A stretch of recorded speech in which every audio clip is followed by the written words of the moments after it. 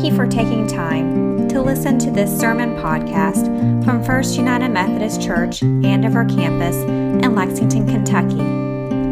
It is our prayer that as you listen today, you will be encouraged, challenged, and equipped to be all God has for you. We invite you to join us for worship on Sunday mornings at 11 o'clock a.m. at our Todd's Road campus near the Hamburg area of Lexington. I'm incredibly grateful every Sunday for the church calendar and for the lectionary. These two tools work together to orient our lives around the grand story of God's work in the world. It takes the guesswork out of what should we preach in this season, or what should we talk about in this time between Easter and Christmas. It structures and invites us in to be part of something bigger and to join with some others in kind of entering God's plan. Our church year and our lectionary begin in the story of Advent. With kind of this anticipation in Israel's story that someone would come to be the Messiah of Israel's hope. And we find that story kind of fulfilled in the Christmas story every year. We experience that arc throughout the end of December and into January. We follow Jesus' story from his baptism all the way to the Mount of Transfiguration. We journey through Lent into Holy Week to the events of his crucifixion, his death, his resurrection and his ascension, and then to Pentecost. And then we spend a very long season in the season after Pentecost where we exist as the church. We reflect on what the scriptures and our tradition tell us about what it means to be Christ's body in the world on this side of the cross. And we journey through there for a while. And you can see this even in our epistle text, how it moves us along. Our first book of Romans kind of laid the groundwork for just what is the church in terms of its makeup. We moved to Philippians, and it's so how do we kind of bear up? And then we now move into the book of Thessalonians, where we ask this question of how do we endure when there is so much hard? When we long for Christ to have come and to redeem all the bad things. This is the struggle we got into last week. We're moving from the happy days of Jesus' miracles and the early church's zeal for life to their weariness that Christ has not come back. They expected him any day now, and quite frankly, we can resonate with that some days, can't we? Why are things the way they are? If Christ has defeated sin and death, why hasn't he fulfilled it? Why is there still pain and sorrow and tears? And it maybe reaches this kind of climactic moment in today, in All Saints Sunday, this particular point in the life of the church where we recognize this kind of tension we live in as we're drawn back towards the cross and forward to the time when we meet back with our loved ones. If you were playing Christian Scrabble this week and somebody had on their board unrealized, you could add unrealized eschatology and get a triple word score that would do, there's not enough tiles for that, but unrealized eschatology would be the Christian jargon for today. Bill often tells me I should lean into my nerdiness and the things that I find particularly delightful, and I find this concept delightful, so I bring it to you with no apologies today. Unrealized eschatology is the reason I could continue in faith after my mother died.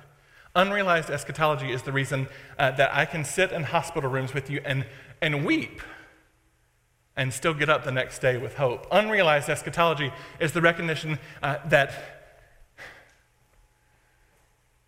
things are bad at times and really hard, and we miss that person so deeply, and we have hope.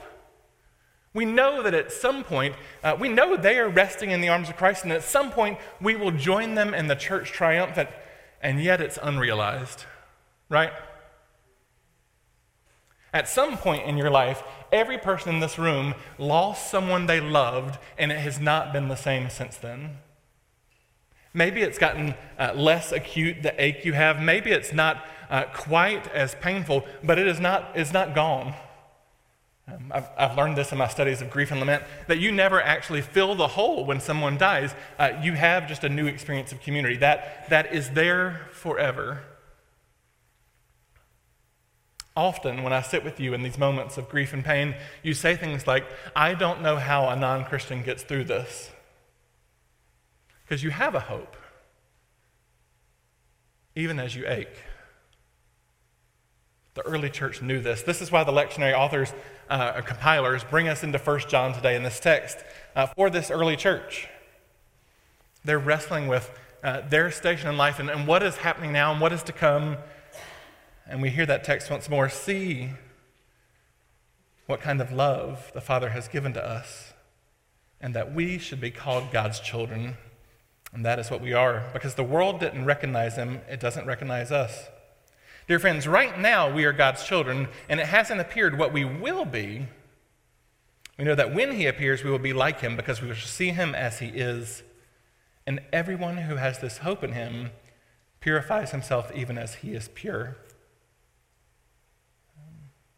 John, writing to the beloved church, names this tension of unrealized eschatology. We have hope. We don't even know what it looks like, but we have hope. This text from 1 John anchors our very funeral liturgy. If we are doing the funeral with the full liturgy, the very first things we will do is we will kind of gather the family. We will either process in or we will come to the front where we gather, and we will say, dying, Christ destroyed our death. Rising, Christ restored our life. Christ will come again in glory. As in baptism, your beloved put on Christ, so in Christ may your beloved be clothed in glory. Hear this now, dear friends. We are God's children. What we shall be has not yet revealed, but we know when he appears, we shall be like him, for we shall see him as he is. Those who have this hope purify themselves as Christ is pure. We anchor our very service of death and resurrection in these words, this sitting in unrealized eschatology, sitting in this moment of trust in God and pain for the moment. Susan preached a sermon this week at choir practice.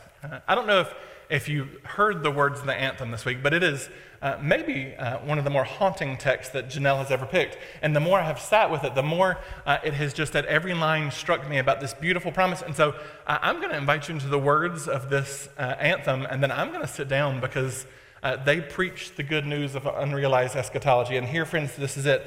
The story talks about sitting in our grief.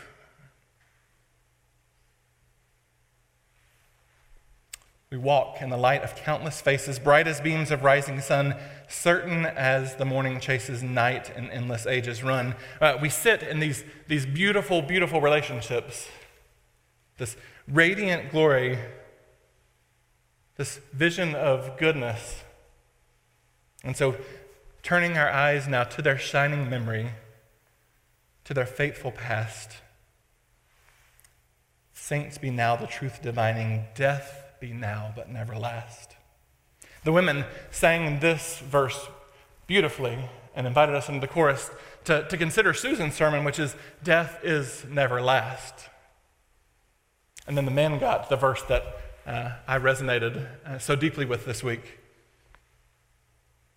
When sorrow's heavy hand has weighted, loss against the greater gain, pinning down that grief sore faded, laden on the bed of pain, turning eyes now to their shining memory, to their faithful past.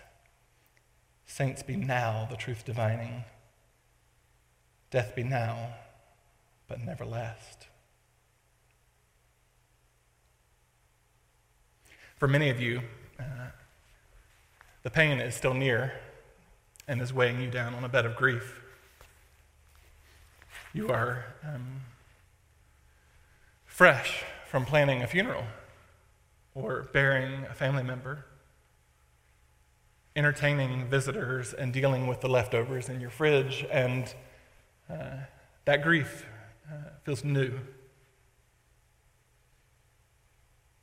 May the promise be that death is never last. The composers invite us into this third unison verse, which is the great hope, that even at some point, might it be in that time that Darren read in Revelation, might it be those final days, or may it be today, but when joy returns with laughter singing, thanks to God for life's sweet song, let us follow after bringing thanks to God for those now gone, turning eyes to their shining memory, to their faithful past.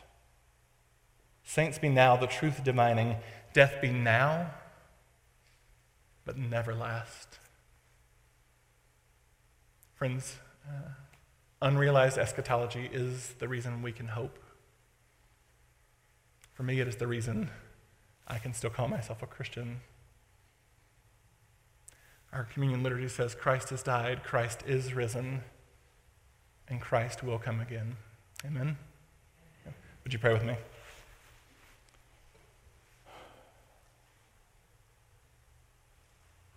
Christ, we have a sure and present hope of the things to come, of a time when there is no more pain or sorrow, no more tears, when we stand in the light of God's glory, when the waters of life spring forth from the tree of life, when we can once more dwell with those saints. And yet we live in these moments. In these days, Lord.